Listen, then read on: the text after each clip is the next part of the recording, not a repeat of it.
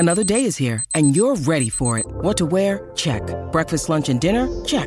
Planning for what's next and how to save for it? That's where Bank of America can help.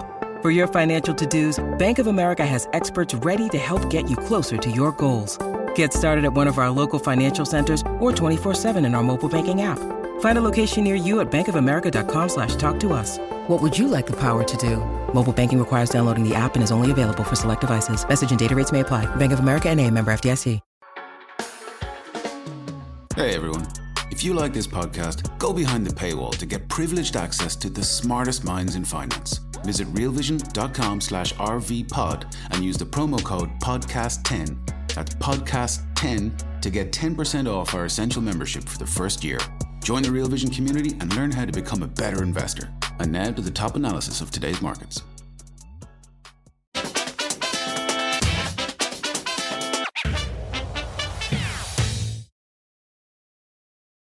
Does the Fed's framework still work? Hi, everyone. Welcome to this extended Real Vision Daily Briefing. With me today is Dennis Lockhart, former president of the Reserve Bank of Atlanta. Hi, Dennis. Welcome.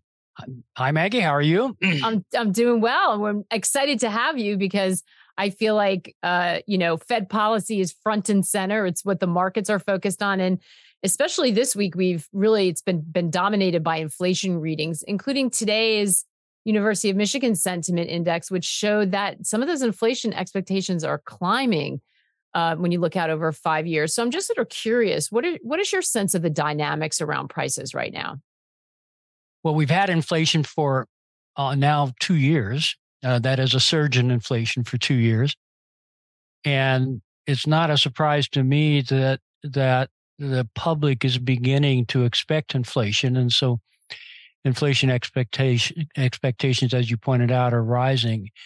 And this is a concern. The Fed takes expectations very seriously. And because expectations are a sign of inflationary pressures becoming embedded in the process of the economy, which, of course, we want to avoid almost at all costs, avoid that self-fulfilling aspect of inflation. So the expectations numbers will certainly get some attention, it seems to me. Yeah. And they had been behaving well, right? That was the one thing that we could kind of rust on, even though those headline numbers were so sort of shocking at one point. How much of the Fed rate hikes do you think have hit the economy already? Have we seen the effects of those hikes, or are we still operating with a lag? I don't think there's a simple answer to that. The orthodoxy within the economic profession is the expression long and variable lags. Monetary policy has its effect with long and variable lags. In my own view, there are certain sectors that respond almost immediately to higher interest rates, and, for example, auto loans or mortgage loans. And then there are others that take a long time, and to some degree there is a kind of cumulative effect of the higher rates that weighs more in the later months than in the earlier months. I think we're looking at a combination of short, medium, and long term, which is in a way of evading your question. But it's not as simple as just saying the lags are still at work, and the effect of higher interest rate has not clicked in. I think clearly the effect of higher interest rates has kicked or clicked in. So how does the Fed wrap their head around that? If it's complicated and it's not clear, how are they adjusting policy? How do they know if they're going too far? Well, there are a whole lot of sort of guidelines or models that give some input into policy or are used in the policymaking process.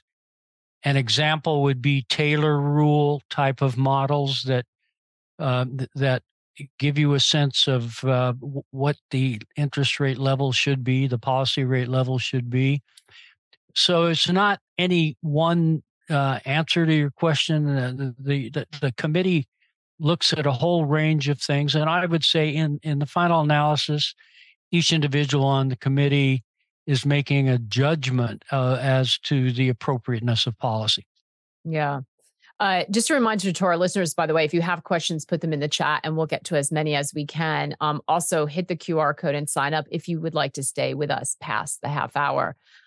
So, Dennis, what do you think the conversation is right now around the Fed table, around the FOMC table? What are the governors and presidents most focused on? I mean, very few people get the opportunity to sit there. You know what it's like. It seems incredibly difficult right now. Every time we have this conversation, we kind of think we come back to the Fed really being between a rock and a hard place. Just so difficult navigating this. What do you think the conversation is like right now? Well, there are several conversations that go on. There's a conversation among the governors in Washington who are co-located and mostly in the office, I would say. So they have a chance to compare notes on their assessment of the circumstances. And then the presidents of the reserve banks who are out in their individual reserve banks may or may not be having many conversations among them, among that group, but are talking to their economic staff almost every day to evaluate the situation. What I think is the focus at the moment would be first, sort of what is the core inflationary picture? What is the economy? How is the economy trending? And then second, what are the risk factors associated with the debt ceiling and the sort of on again, off again, small and regional bank crisis, or crisis may be too strong a word, small and medium bank liquidity issues that it seems to be feeding a credit contraction or at least a backing off of credit availability. Those are the things that seem to me to be on the table at the moment. Mm. You know, it just occurs to me, I'm not sure that everyone really understands the way the way it works.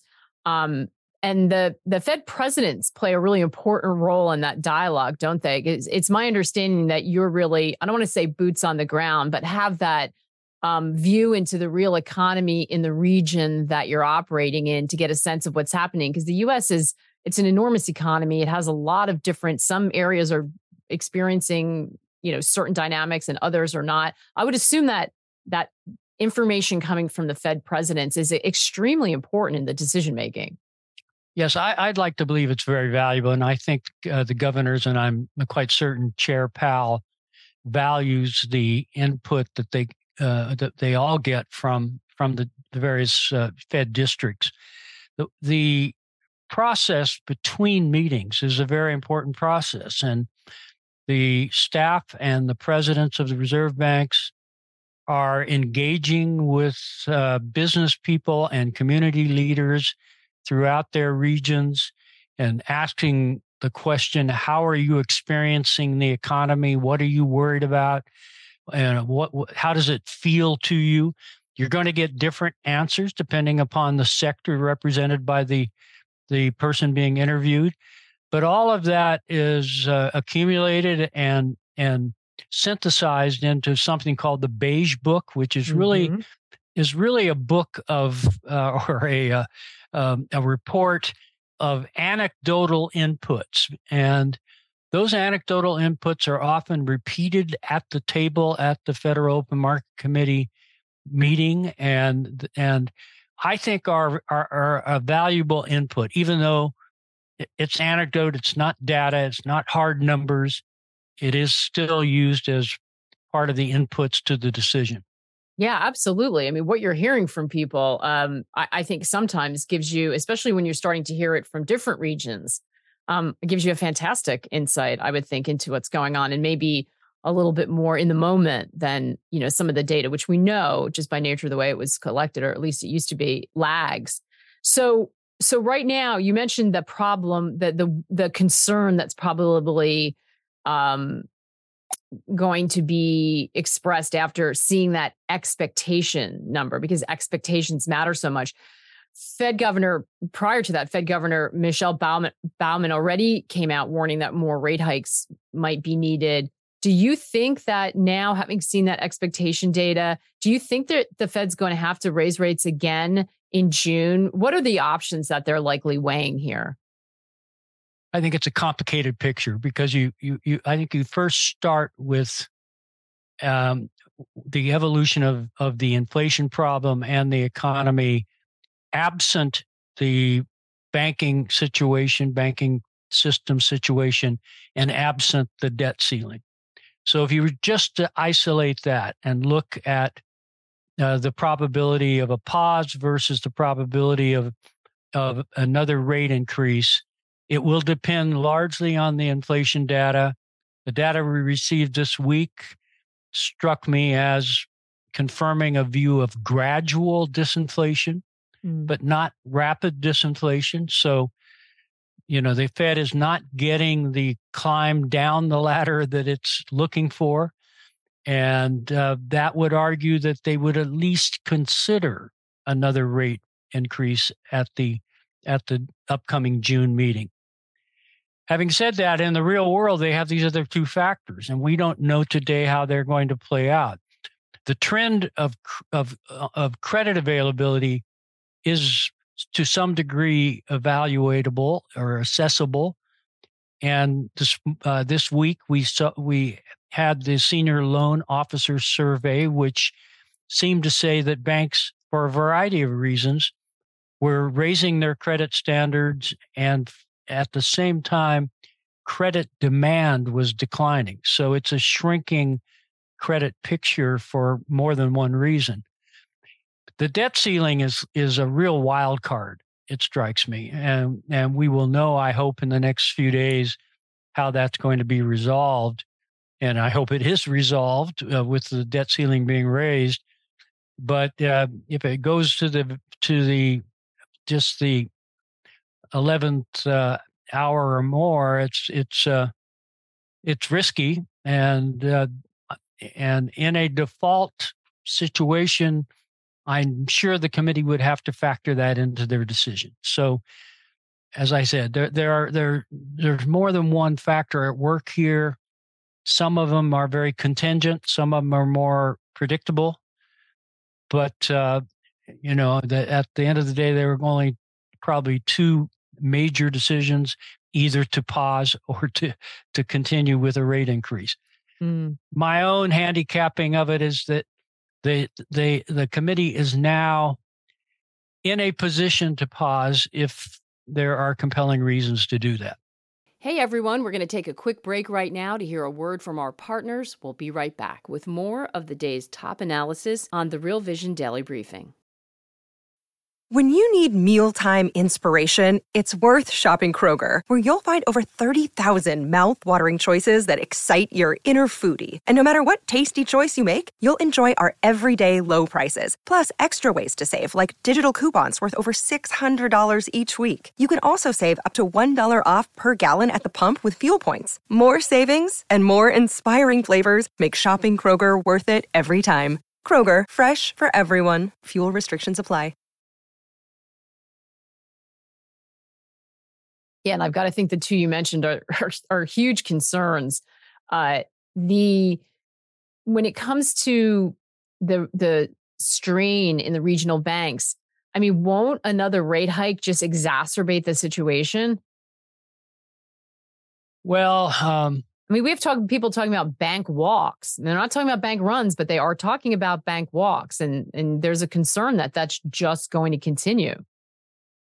I think I don't think you can deny that raising interest rates has, to some degree, caused this problem, and therefore continuing to raise interest rates certainly doesn't make it better. Even if banks are hedged, even if banks are relatively liquid, raising interest rates doesn't make it better. So far, the committee has tried to separate the two issues: financial stability on one side and inflation and monetary policy on the other. That was their position coming out of the most recent FOMC meeting, that these are separable issues. And I think the committee will try to continue to do that. But the severity of the conditions that we're facing, could very well force a greater weight on the regional bank and small bank liquidity issues, even in making a decision on monetary policy. Yeah, they would like them to be separate, but that doesn't seem very tethered in reality. To say they're separate. I how do think they continue to hold on to that line? If you roll the film back a bit, and you remember we had 3 bank failures, actually Silicon Valley Bank, Signature Bank, and then with a bit of a lag, Republic National Bank. And I think Jay Powell was probably working from the best information he had, but in so many words in the press conference, he said the problem has been ring fenced, and the deposit outflow of other banks has essentially ceased. That is what I heard him say in the press conference, and that could have been their assessment at that time, that this was a matter related to 3 banks, and that the problem was largely contained. In that state of the world, separating monetary policy from financial stability policy would make sense. You don't have to allow one to pollute the other. But we have seen this week, mostly in stock prices, we've seen a continuing pressure on some of these banks, and to some degree that the declines in stock prices reflects a continuing questioning of their survivability or their solvency. And it's just a matter of how severe this problem continues to be and whether it cascades. Do you have any concerns about it being systemic? The individual banks themselves are not systemic in the way we thought about systemic risk back in 2008 and 2009. And what I mean by that is the failure of any individual bank is not going to bring down the system. But what we seem to be experiencing here is collectively this size of bank, call it a medium-sized bank, a regional bank. Collectively, if you had a succession of runs on these banks, that's a systemic event. It's going to really rattle the economy and could lead to something far worse that internationalizes or moves upstream to some of the larger too big to fail banks. So, I do think you can argue that what we have seen and what we may be seeing cannot be dismissed as not systemic. That's a double negative there, but I'm trying to be I'm trying to be a little bit more subtle in the choice of words than just say it's a systemic event. Yeah. No, I understand what you're saying. I mean, given the interconnectedness of the global economy, it's really hard for me to get my head around how anything's ring fenced. But this brings up a really good question that Colin has. How does the Fed check for accuracy of information? And I'm thinking of it in terms of the speed in which things happen. So we know when we've seen some of these issues, especially with Silicon Valley Bank, it was sort of a virtual bank run, right? I mean, it happened in a way that we've never really seen before, given the fact that people now have bank apps on their phone. Is the Fed equipped to deal with that information and that kind of speed, or is this something they're likely talking about? Well, I'm sure they're talking about it. Let me piggyback on something you said, and you referred to the nature of the bank run that we saw with Silicon Valley Bank. I think you can make the argument that we are in a new era of bank runs. It's not your grandfather's bank run. It's not. It's a Wonderful Life with people standing in line outside a bank. It's chief financial officers with unguaranteed deposits who are on their cell phones, moving literally billions of dollars around to find a safe haven, and it can happen extremely rapidly. So I think everyone learned in the Silicon Valley Bank episode that there is simply a new modern bank run, and it's different than maybe the way it had been conceptualized as a risk, even with recent years. And no one realized how rapidly this can develop. The impact of social media, for example, was not on anyone's radar screen that I'm aware of, or if it was a very, academic, in the background kind of recognition that maybe runs could develop with the help of social media. Well, we've experienced one now, and I think everyone is upgrading their real-time information gathering for accuracy and for speed. Speed, in some respects, maybe is as important as 100% accuracy. You can be 80% right and still make a decision that can forestall a problem. We're going to take another quick break to hear a word from our partners. We'll be right back with more of the day's top analysis on the Real Vision Daily Briefing. At Evernorth Health Services, we believe costs shouldn't get in the way of life-changing care, and we're doing everything in our power to make it possible. Behavioral health solutions that also keep your projections at their best? It's possible. Pharmacy benefits that benefit your bottom line? It's possible. Complex specialty care that cares about your ROI? It's possible. Because we're already doing it. All while saving businesses billions. That's Wonder made possible. Learn more at evernorth.com/wonder. Yeah, absolutely. When we're talking about, I just want to go back to the strains in the banking system and the credit crunch that's sort of happening as a result of that. We had a guest on earlier this week who was saying they're kind of estimating that it could be the equivalent of maybe 3 rate hikes. Some people have said as many as 6. I mean, clearly this is going to be a drag on the economy. How are you thinking about this? How much of an impact do you think it will have in terms of slowing the U.S. economy? I think it's very hard to quantify in terms of 25 basis point rate hikes, 1, 2, or 3. I think that's a useful way of trying to make your assessment as scientific as it can be.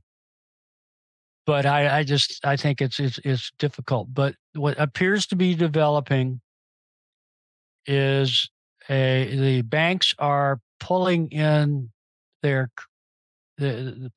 how should I put it? The banks are raising their standards and becoming much more selective in terms of credit.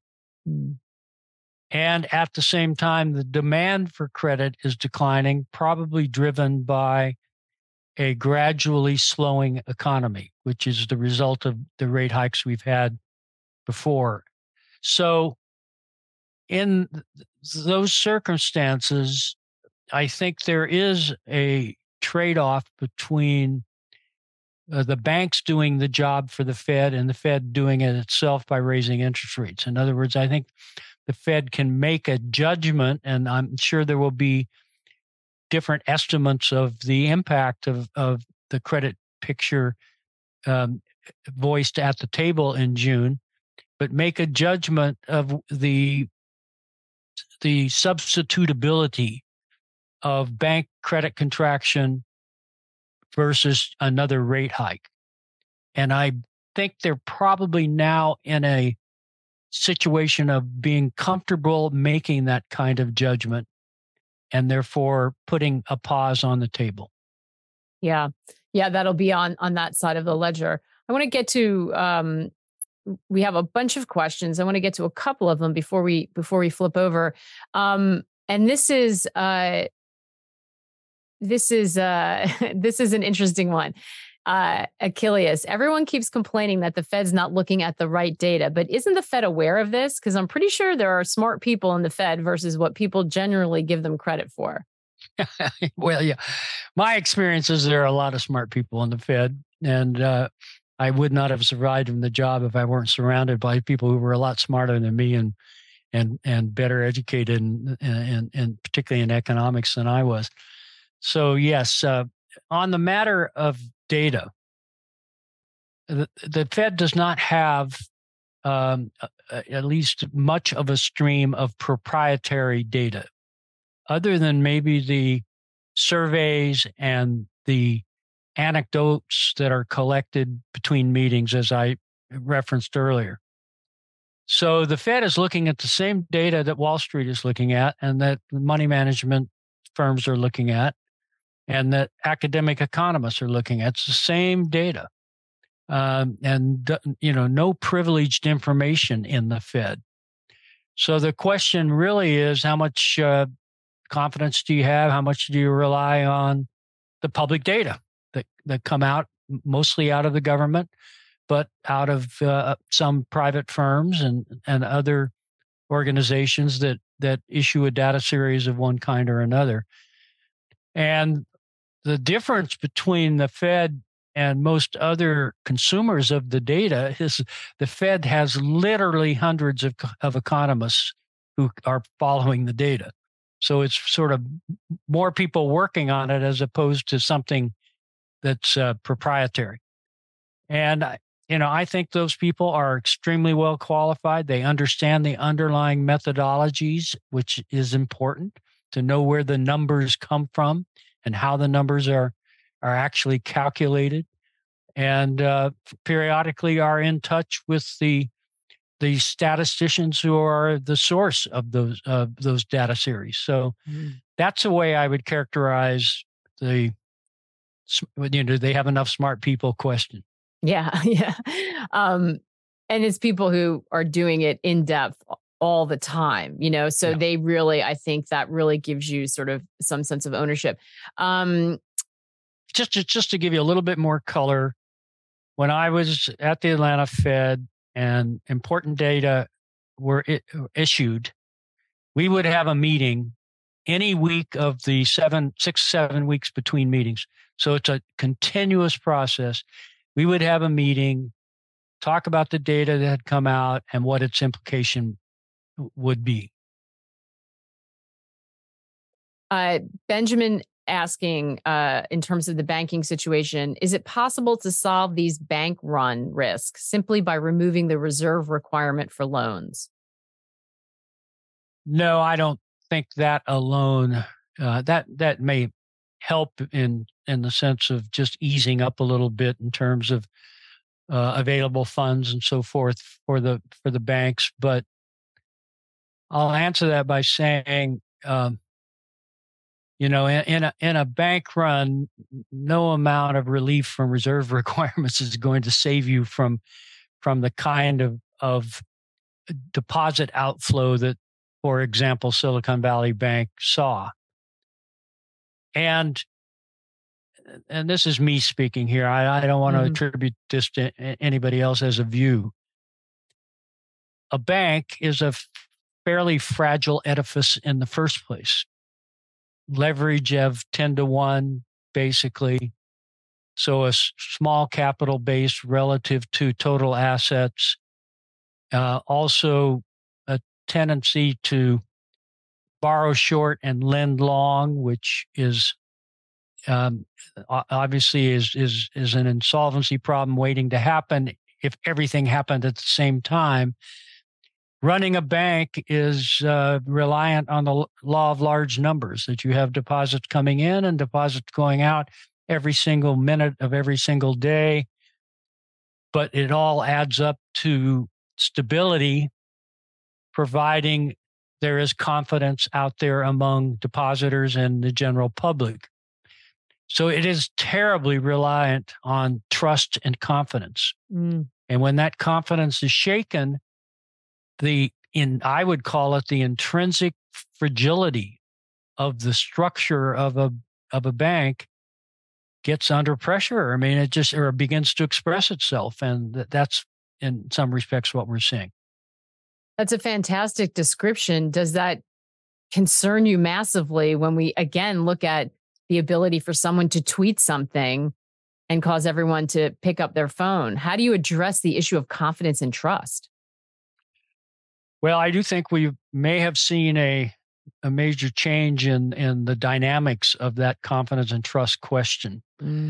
Or we've experienced it with the recent bank failures. Because as you point out, it's just an influential tweet can start a a bunch of market actions that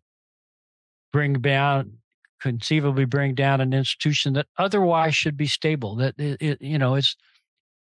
is more or less fundamentally in pretty decent shape, and managing its problems. But social media can create just a panic that is all psychological, but it's real. It has its effect. So I do think we're in a somewhat different world, and I'm sure the regulators are evaluating, how do they operate within that kind of context. Yeah, I would think so. I was just going to say, I smell a white paper coming. I certainly hope someone's very quickly looking into this. We have a bunch more really good questions. We have hit the bottom of the half hour. So if you'd like to continue with us, make sure you scan that QR code. For those of you who have to jump, have a fantastic weekend. Hope you get out, enjoy the beautiful weather.